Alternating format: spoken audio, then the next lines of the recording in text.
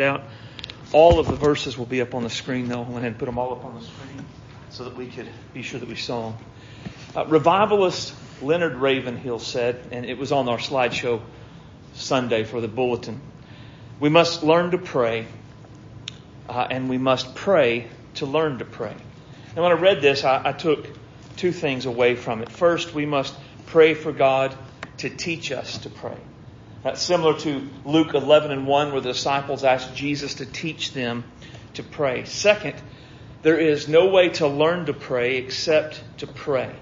I mean, we can read books on prayer, we can have lessons on prayer, and all of those things are good and helpful. But in the end, the only way we're going to learn to pray is to actually begin to pray, cry out to the Lord. And that is how we develop ourselves as intercessors, as people of prayer. I truly believe one of the great needs in our day as disciples of Jesus to fully devote themselves or to give themselves to be men and women of prayer. To be men and women of prayer, we must pray, and we must learn to pray, and we must pray to learn to pray.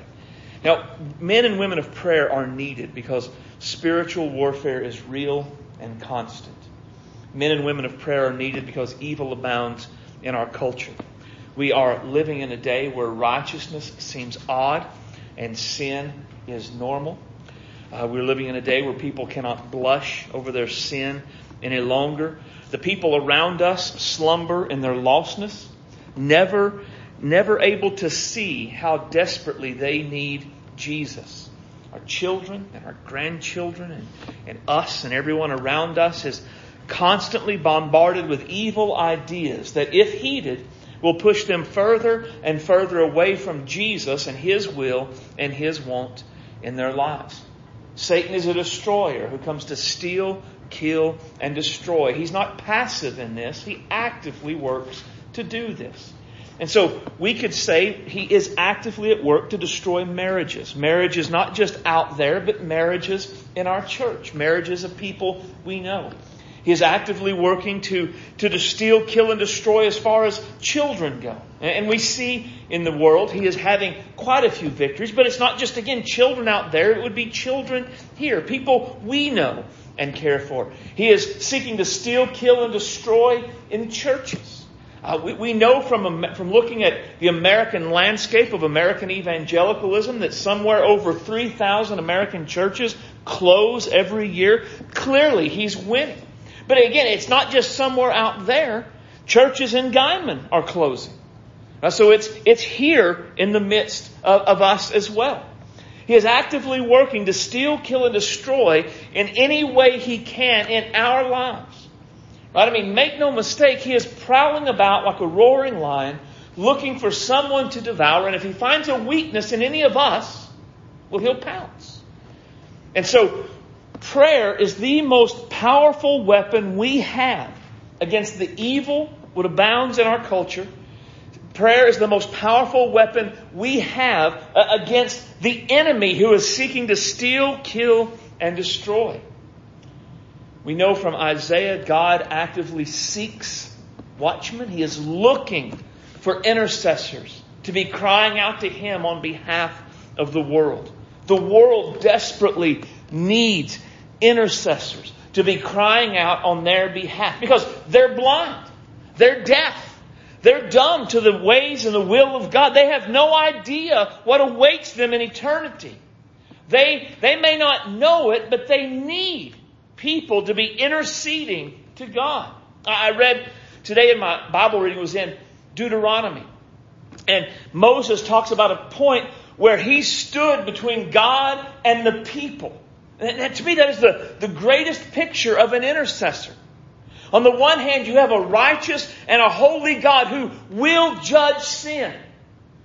And then there's the people who are the sinners God will judge.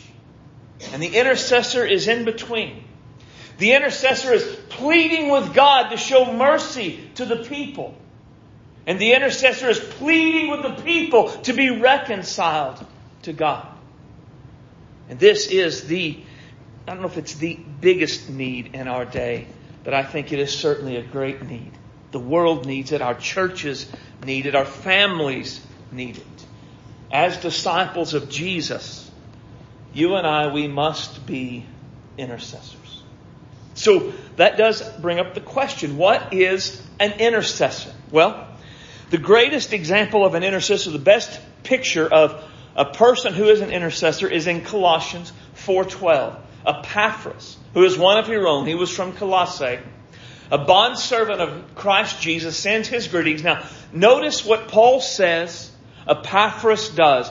Always striving earnestly for you in his prayers, that you may stand mature and fully assured in all the will of God. So this is the picture of an intercessor. An intercessor always strives earnestly. Right? Intercessory prayer, being an intercessor, is not something we do on a Wednesday night and then we go on about our lives and we never take it up again. It's not something we do just in the moment where something bad has happened in someone's life and we intercede for them. As intercessors, we always pray. We are constantly crying out in this way. Now, one of the reasons we have to always be praying in this way as intercessors is because intercessory prayer is spiritual warfare. I mean, we are actively praying against the schemes of the enemy. We are praying for blind eyes to be opened, hard hearts to be softened, for dead people to be raised to new life in Christ. There is a spiritual battle raging in all of that. And because it is a spiritual battle, it's not something that will be done quickly. It would be wonderful if we could bow down and we could cry out on behalf of our lost loved ones, and the next day they would call on us and say, "Teach me how to be saved. I want to live for Jesus." It'd be great if we knew of a couple whose marriage was being destroyed by Satan and we prayed really long and hard, and the next day it was restored and repaired and going on. But that's just not the way it normally works. As hard as we're fighting to see those people saved and to see those marriages restored, Satan is fighting to keep them blinded, to keep them dead, and to bring death and destruction to the marriage. Intercessors must pray always. It is something that has to be done over time, that we must be persistent in our prayer if we're going to be effective as intercessors. We always striving earnestly. Now, the Greek word translated as striving earnestly is where our English word agonize comes from. According to one of my Greek dictionaries, this word carries with it the idea of struggling, fighting, striving, like you're competing for a prize, or fighting with an enemy, or endeavoring to accomplish something difficult. That's a great picture of what we're doing when we're interceding for others. We're struggling. It's a very real spiritual struggle. We are fighting with the enemy for the souls of others. We are laboring on their behalf. And what this reminds us is intercessory prayer is hard work. I mean, it just is.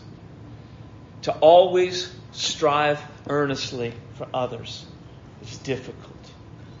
It can be discouraging when we don't see the results we want to see right away. The enemy will actively oppose us as we try to do it. He knows our prayers can thwart his schemes. He knows the prayers of the saints move the hand of Almighty God.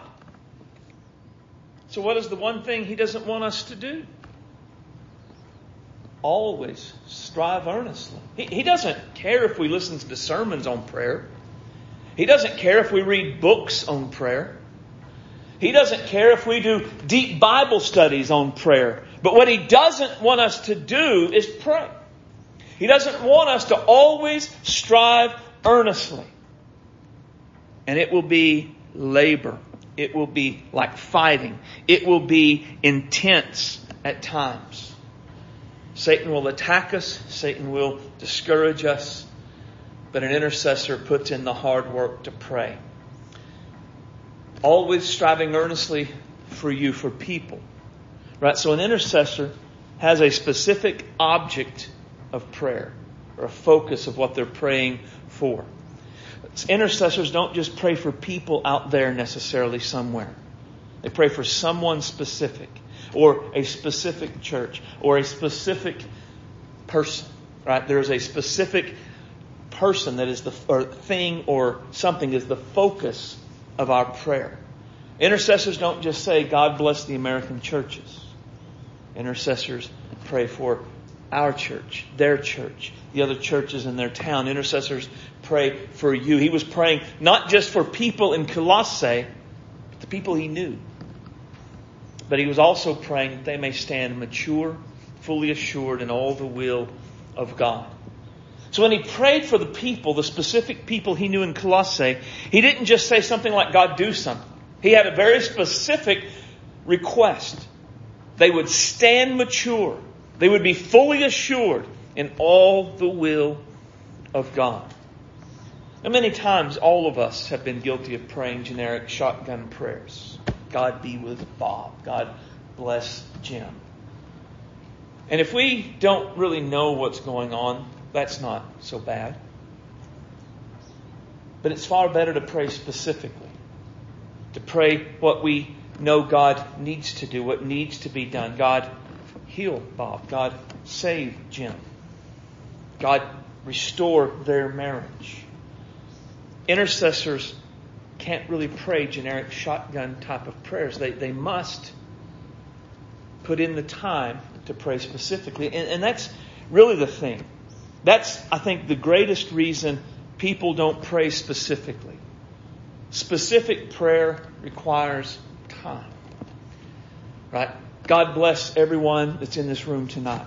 Well, that's a 3-second prayer, but is that as effective as saying, God bless Judy and help her in these particular areas? God, work in Red's life and help him with these specific things. Which one is more effective? Which one has the greatest power? Which one takes the most time? I think one of the reasons we pray generic shotgun prayers is because we're not striving earnestly in our prayers.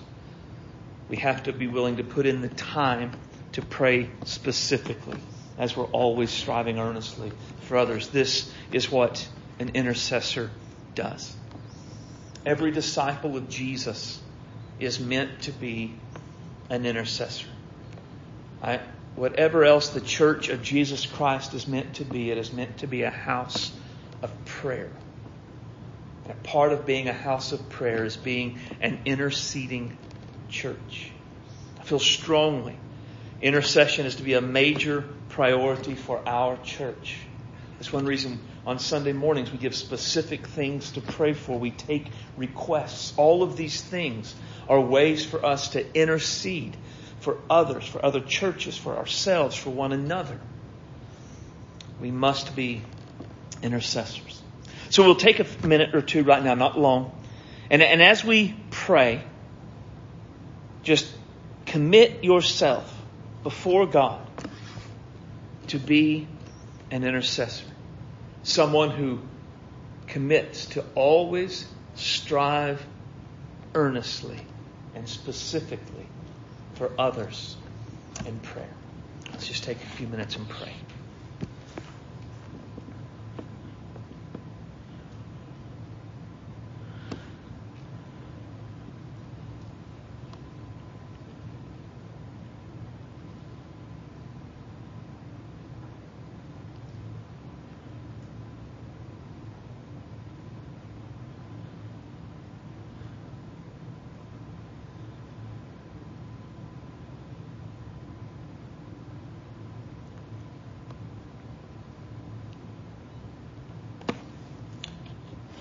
Holy Father, we come today. We love you.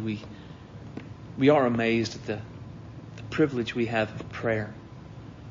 To know that we get to, in some ways, be involved in what you're doing in the world through our prayers.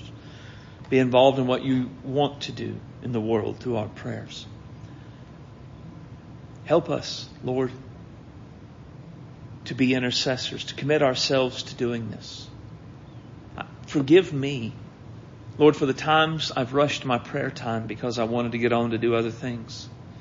Forgive me for the times I've prayed the generic shotgun prayers because I didn't want to take the time to pray specifically.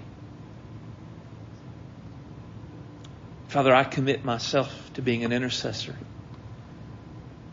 You being my helper, your grace guiding and strengthening me, your Spirit empowering me to pray, I will always strive earnestly for others in prayer.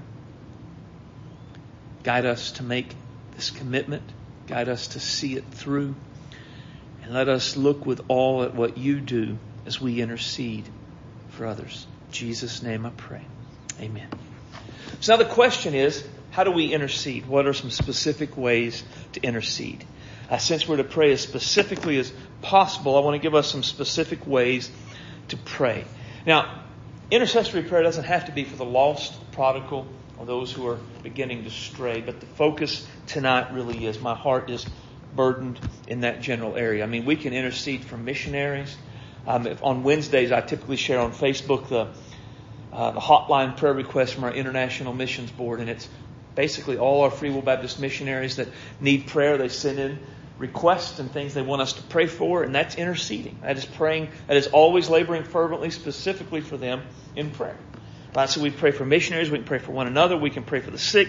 All of those we can. But tonight our focus is on those who are lost, those who are prodigals, and on those who are straying. So the way to pray God would shine gospel light into darkened minds. Right? 2 Corinthians 4, 3 through 6 says, if our gospel is hid, or if our gospel is veiled, it is veiled to those who are perishing. Now, I want to stop there, because that's an important concept for us to grasp. Veiled means people don't see the need for Jesus. They don't see the need for the gospel. Now, that's important.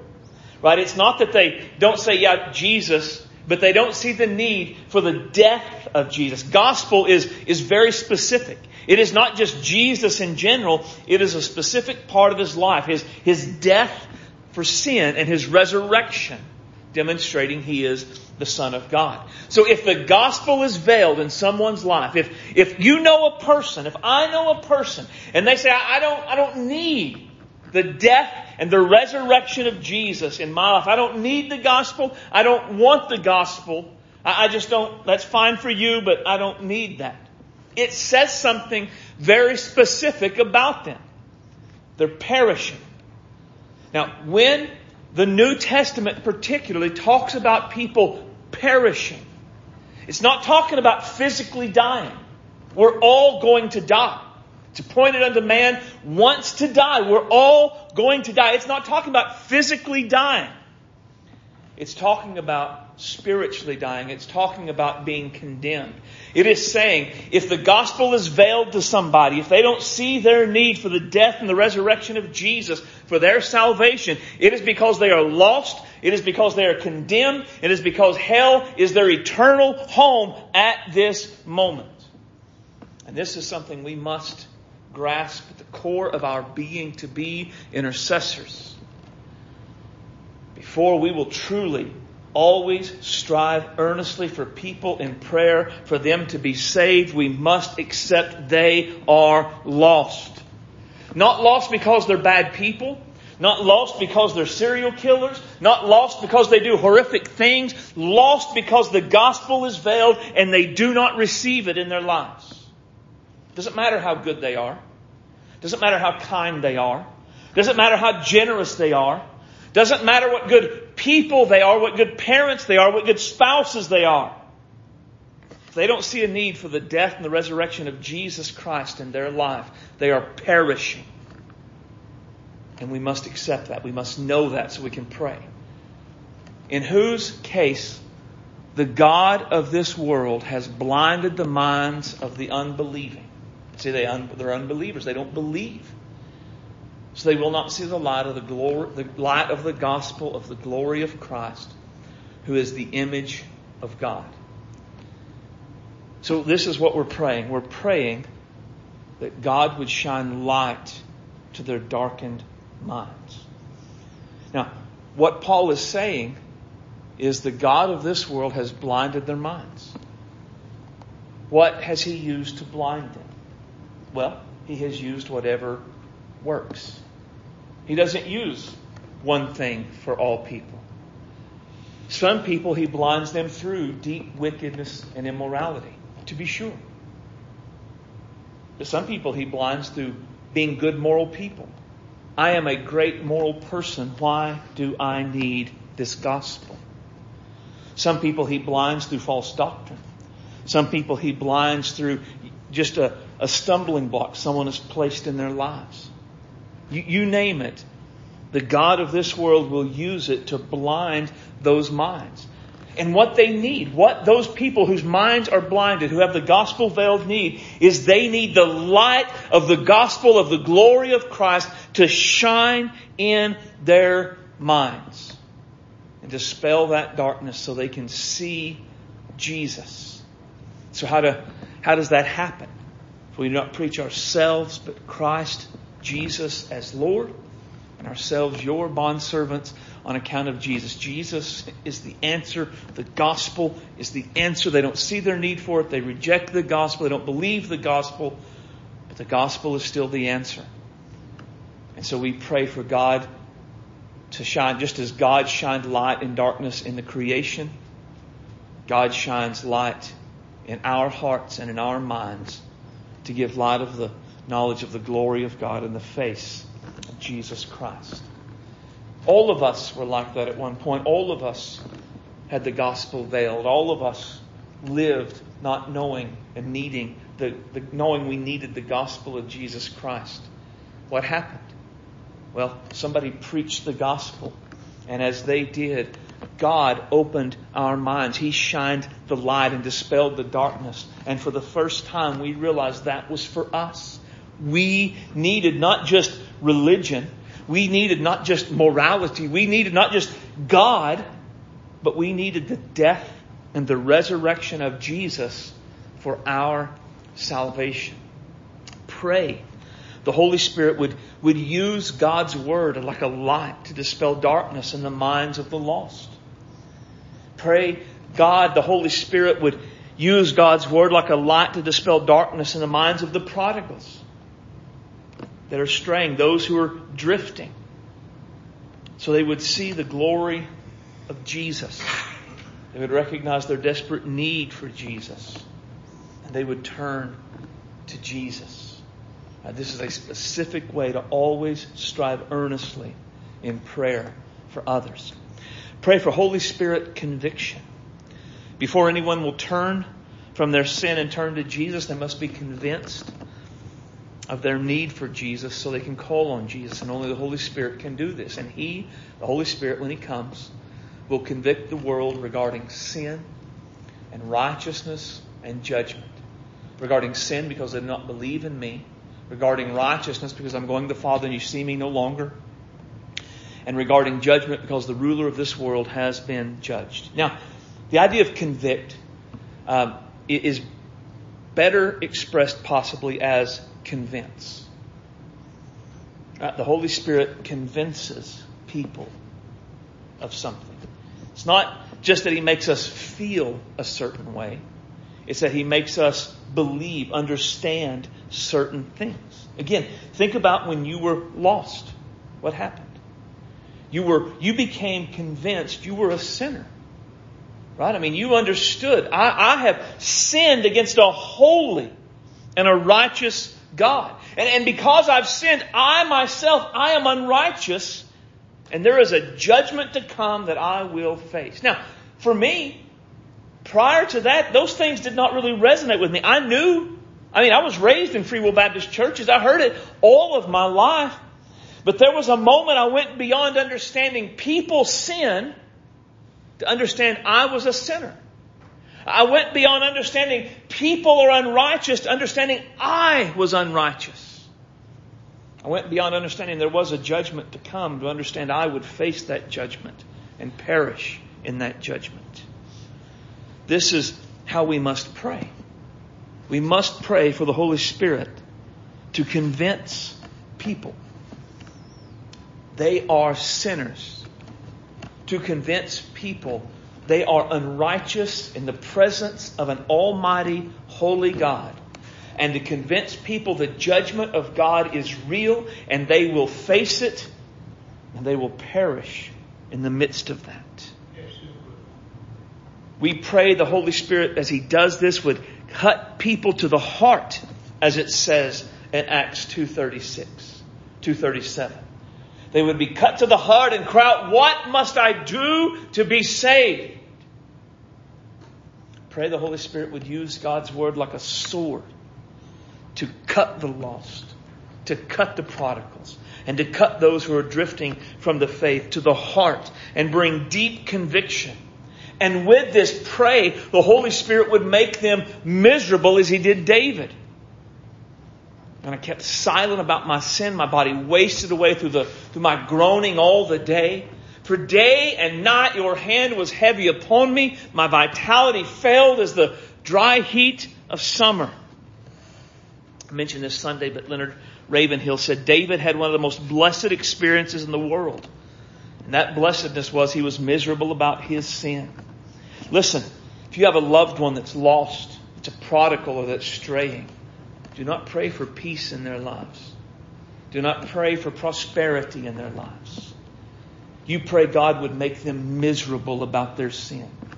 You pray God would convince them of their sin and give them nightmares about the hell they will go to. You pray their sin will be something they begin to despise, that they can take no pleasure and no joy in it. Do not pray for God to make your prodigal or your lost loved one comfortable in their sin so that they can comfortably go to hell when they die. You pray God would make them miserable in their sin so they will turn to Him and be saved and they will go to heaven when they die. Pray mental strongholds will be broken down. Every lost person, every prodigal, and everyone who's drifting from the faith has some sort of thought process they've built up in their minds that keeps them from Jesus. These are strongholds they have erected, and they must be broken down before they can turn to Jesus. But we have a weapon. The weapons of our warfare are not of the flesh, but divinely powerful for the destruction of fortresses. We are destroying arguments and all arrogance raised against the knowledge of God, and we are taking every thought captive to the obedience of Christ. Arguments and arrogance exalting itself against the knowledge of God can take such root in a person's mind they become fortresses, protecting their minds against the knowledge of God. Any number of issues can become fortresses, exalting themselves against the knowledge of God. Pride is a huge one, especially in our culture. We are very much a self-made people. We admire self-made people. We don't need nobody to do nothing for us. Then I don't need God to fix my life. I can square myself away. I can save myself. That's pride. It's a stronghold. It could be a pride that says, I'm just too smart to believe the Bible. My mind is too analytical to just take something by faith that Jesus died and rose again. That's a stronghold in their mind. It exalts itself against the knowledge of God. It is something they resort to that protects them from having to think about who God is and what God has done. It could be a false spirituality. Our culture today is spiritual but not religious. That's very common. They buy into Eastern mysticism. They buy into karma. They buy into, you name it, some sort of astronomy or astrology. All of these things, they buy into these false spiritualities that give them this sense of, well, I've got wholeness in my life. And so I don't need Jesus. It's a stronghold. It's exalting itself against the knowledge of God. Sin can absolutely... Jesus said some people love their sin so much they will not come into the light and be saved. They don't want to give up their sin. They don't want to turn from their sin. They want to live in their sin. And so they hide behind that, and it becomes a fortress. A secular worldview that says there is no God. There is no Creator. There is no Savior. That the reality is there's not possible for someone to come as Jesus supposedly came to die for the sins of the world and rise from the dead. There's nothing supernatural. This world is it. When you die, you're buried, you become dust, the end. That's a fortress. It exalts itself against the knowledge of God. False doctrine. Gosh, false doctrine, it abounds. whether it would be stuff like Islam, whether it would be stuff like Buddhism, whether it would be stuff that's more looks and acts like us, like Mormonism or Jehovah's Witness. It is a false doctrine that exalts itself against the knowledge of God and keeps people from believing in Jesus and being saved. Shame. People can just think, I've done too much. My life has been too bad. There's no way a true holy God would ever forgive me. Hardships. Man, some people have truly hard lives, don't they? I mean, they've gone through bad things. And hardships can become a stronghold, a fortress against God in two ways. One way is what we might think of as the most common way. How can there be a good and a loving God who would allow these terrible things to happen into my life? And if there is a God and He's allowed these things, I don't want anything to do with Him. That's a fortress they've built up in their minds. It exalts itself against the knowledge of God. Another way is people who've gone through hardships and they say, I've already gone through hell, so I deserve to go to heaven. I had a girl tell me that. She did these things. She had these things happen.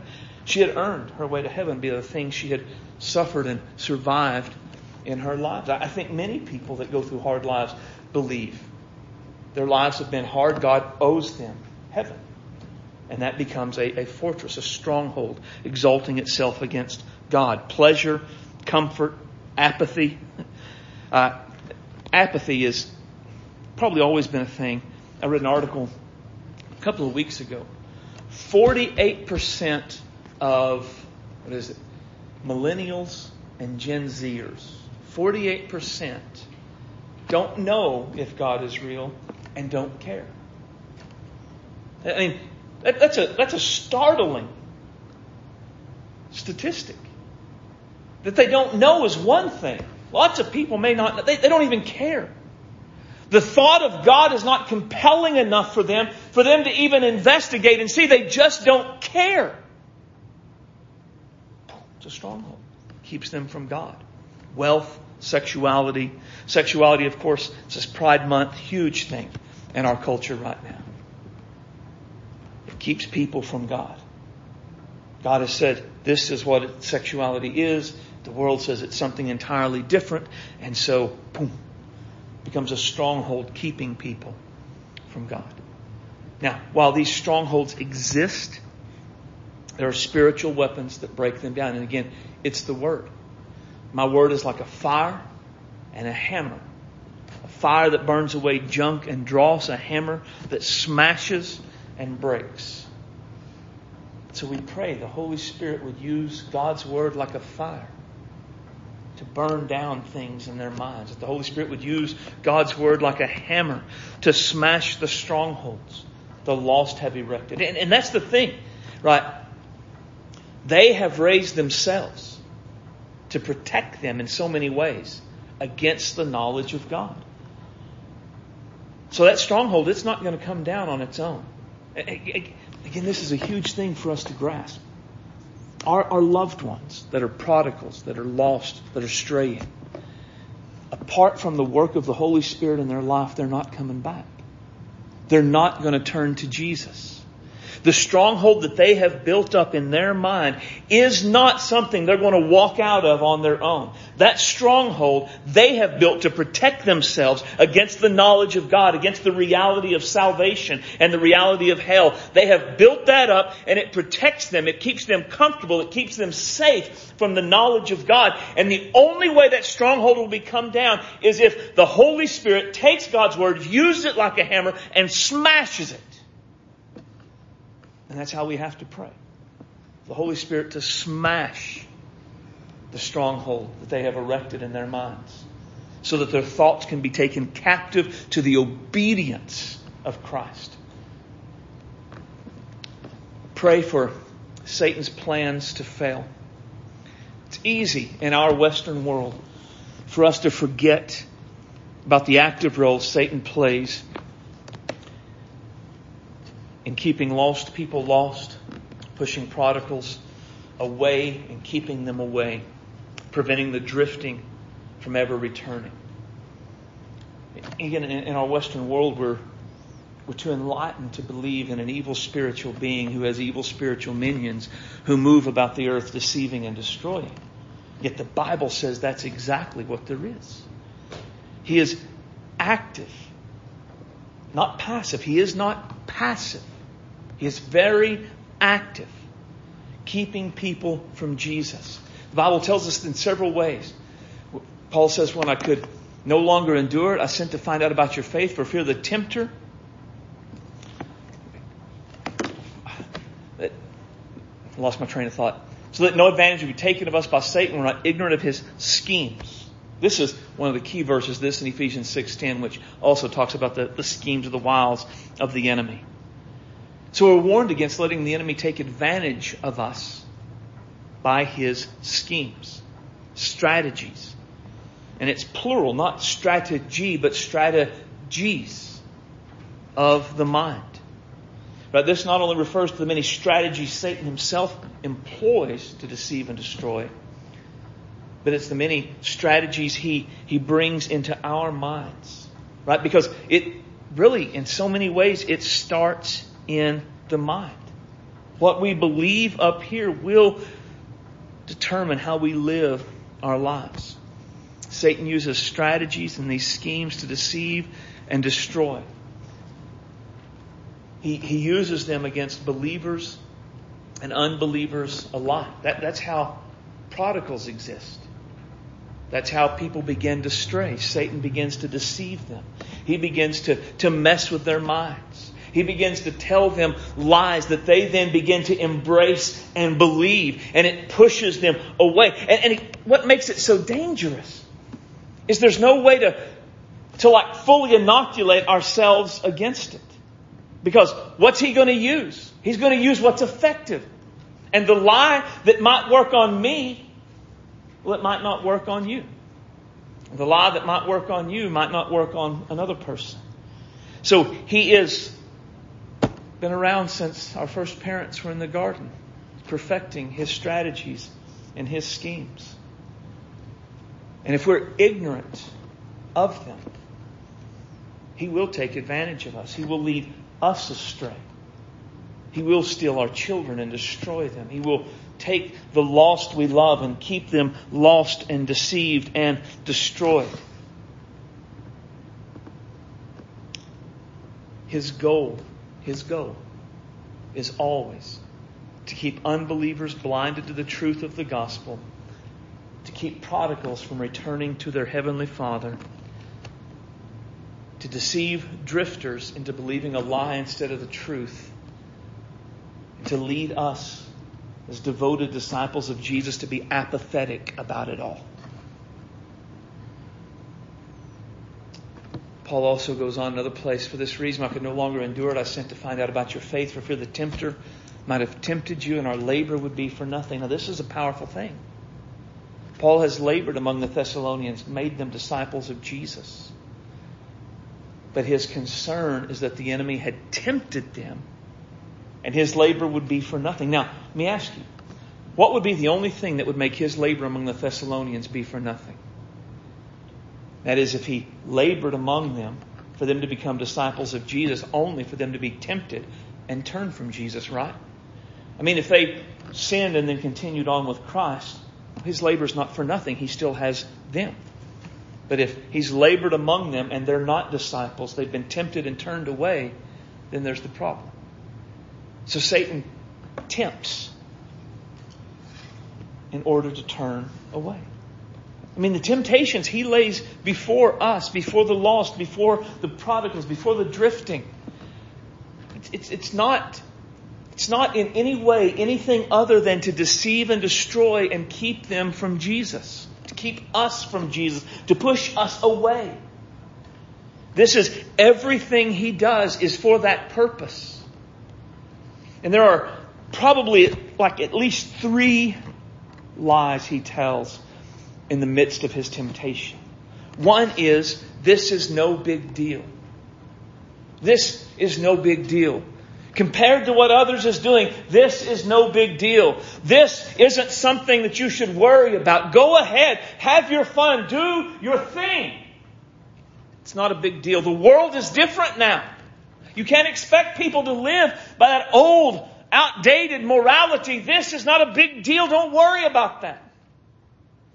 Or he says, no one will know. It's a secret. No one will ever find out. No one will ever know. There'll not be any consequences. Nothing bad will ever happen to you when you do this.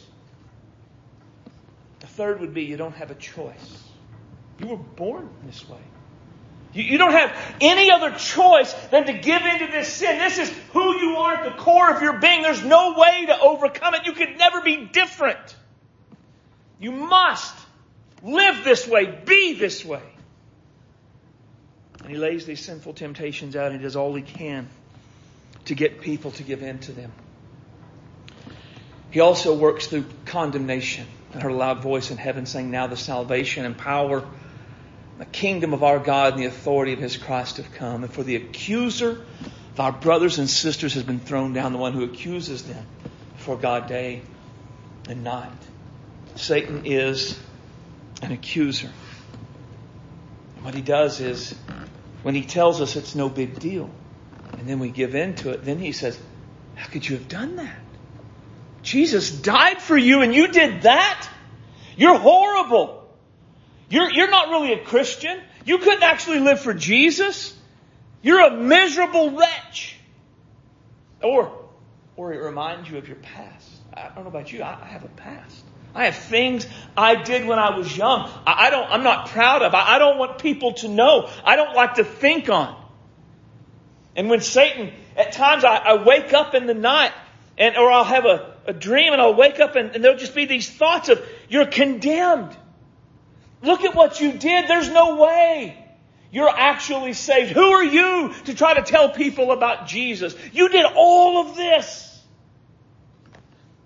Sort of condemnation he weighs on us. Gosh, sometimes he can even do it when we haven't done anything. You ever had days where you just wake up and feel condemned before God and worthless? You're thinking, man, Lord, I'm sorry for my sin. But wait, you think, I don't know of any sin, but I feel condemned. Now, if there's no condemnation for us in Christ Jesus, where does that feeling come from? It's not God. It's the enemy. If he can make us feel condemned, he can push us away from God. Because a lot of times, what he does with condemnation is he adds to it. He not only accuses us, but he accuses others to us. Let's say I feel deeply condemned. He's accused me and I bought into it. I'm condemned. I'm so worthless. And then Evelyn comes to church and she doesn't speak to me the way she normally does. Then I hear, who does she think she is? She knows what I've done. She despises me too. Who does she think she is? She's not perfect. She's not all that. Right? You ever have stuff like that play in your mind that brings other people to your mind and makes you think how worthless and miserable wretches they are? Who does that come from? That's not God. God is not accusing other people to you in your mind. Or me. It's the accuser. Well, now, Evelyn hates me. I probably better just leave church. I mean, I can't come back because Evelyn told Jackie, and they probably told Red and Lavina. And now that you mention it, Judy changed sides of the church, and that's not normal. People don't just change sides in Baptist churches, right? And so you begin to work up all of these things. Well, now, all of y'all are condemning me along with the enemy in my mind. So why would I come to church when everybody's looking down on me? Everybody's just thinking bad about me. Where does that come from? It's not God. It's the accuser of the brethren. So we pray specifically against the plans of Satan. Now, the goal is always the same, regardless of which one he uses. Deceive, destroy. That's the end goal. Our job is to pray against it as specifically as we can. Many times we know our lost loved one, our prodigal, our person that's straying, we may have an idea of what's at work in their lives, what's pushing them away. And so we take the time and we pray specifically against it. And then another way to intercede is to pray for laborers. The greatest need, seeing the lost saved and the prodigals restored and the drifters return, is for other people to go to them and talk to them about Jesus. Heard a sermon at our state meeting by our international missions director. And he said, if I could change God's Word, I would change it this way. I would say, not that the harvest is plentiful, the laborers are few. I would say the harvest is plentiful and the laborers are lazy. Because there's plenty of people who profess faith in Jesus. But we pray for laborers to go out. Now specifically in this case, we pray for people to go to our lost loved ones. To go to our prodigals. To those that we're praying to be straight. Now, sometimes we have to go and have those conversations. But how many of you know sometimes you're not the one, I'm not the one to have that conversation with them? Right? I've got family members that I've tried to talk to about the relationship, and they told me, do not ever bring this up again. They won't listen to me. But I pray for somebody to go to them. Somebody they will listen to. And that's how we do. I mean, they may not listen to you or me, but there's somebody that can connect with them. There's somebody that can get through those thick skulls and get the gospel into their minds, let it shine and dispel the darkness. And we pray laborers would go to them, not just general laborers to the harvest. We pray for that too, but we pray send somebody to them. And now I'm going to end the last part of why intercession matters. We normally try to end the prayer services on an exciting, hey, this is great, look how good God is, or all of this, but I'm not going to tonight. I want to leave us with a heavy thought about why intercession is so important. The reality is our prayers may be the only thing standing between our lost loved one, our prodigal, or our drifter in the severe judgment of God. This is one of my very favorite passages about intercession. If I don't know of a passage that displays the importance of intercession more than this one. This is God. I searched for a man among them who would build up a wall and stand in the gap before me in the land so that I would not have to destroy it. So Israel is straying. They're prodigals. They're going away. And God is looking for a reason not to pour His judgment out upon them. So He's looking for someone that would be an intercessor, that would be standing in the gap, interceding for them. But He finds no one. So what did He do? He poured out His indignation upon them. He consumed them with the fire of His wrath. He have brought their own way upon their own heads. He gave them what their sins deserved. How important are our prayers of intercession for the lost, the prodigals, and the straying? Apparently they could be the only thing standing between them and the sure judgment of God. Because the judgment's coming, right? I mean, God can call anyone into judgment at any time because He's God. So why hasn't He? Could be because we're praying for God to be merciful, to spare them, give them more time to repent. But when I went off in the army, I did not in any way live for Jesus. I went to church. Some because I called my parents on Sundays, and the first thing they asked was, did I go to church? And if I had said no, I would get a lecture. And when you're paying the price to call from Germany, you don't want to spend your money on a lecture. So I would go to church often on Sunday mornings, drunk, hungover, because of the things I'd done on Saturday nights. So many times, so close to bad things happening. Left a place just moments before a drive-by shooting. Hand grenade went off just feet from me, and I was not hurt. Walked through a place minutes ahead of friends who were jumped and beat down horribly. Car wreck. I mean, you name it, and there were just terrible things that happened all around me, and God spared me. Why? I believe it's because I had a church that was praying for me. Mom and Dad never stopped. My grannies prayed for me. My church family prayed for me. I am fully convinced the only reason I survived those years and did not face the sure judgment of God, which I so richly deserve, was because of people who interceded for me. So if you're interceding for someone, you're praying for God to be merciful, I know you're tired. I know it's discouraging. I know the work is hard. Don't quit. Don't quit, because you may be the only person standing between God and them. Keep pleading with God to spare them. Keep pleading for them to be reconciled to God. Don't give up. Let's stand and we'll be dismissed in prayer.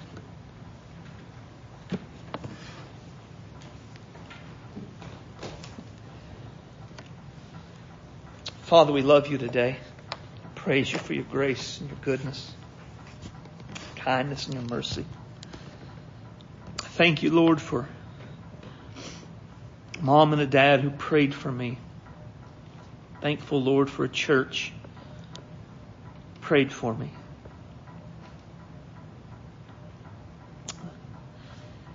Thank you for sparing me all those years, all those things I did. Father, guide us. I know many in here today are weary from laboring, always striving earnestly for their lost loved one, their prodigal, the one that's straying. And it's so tempting at times to just give up and pray about other things because it's so hard.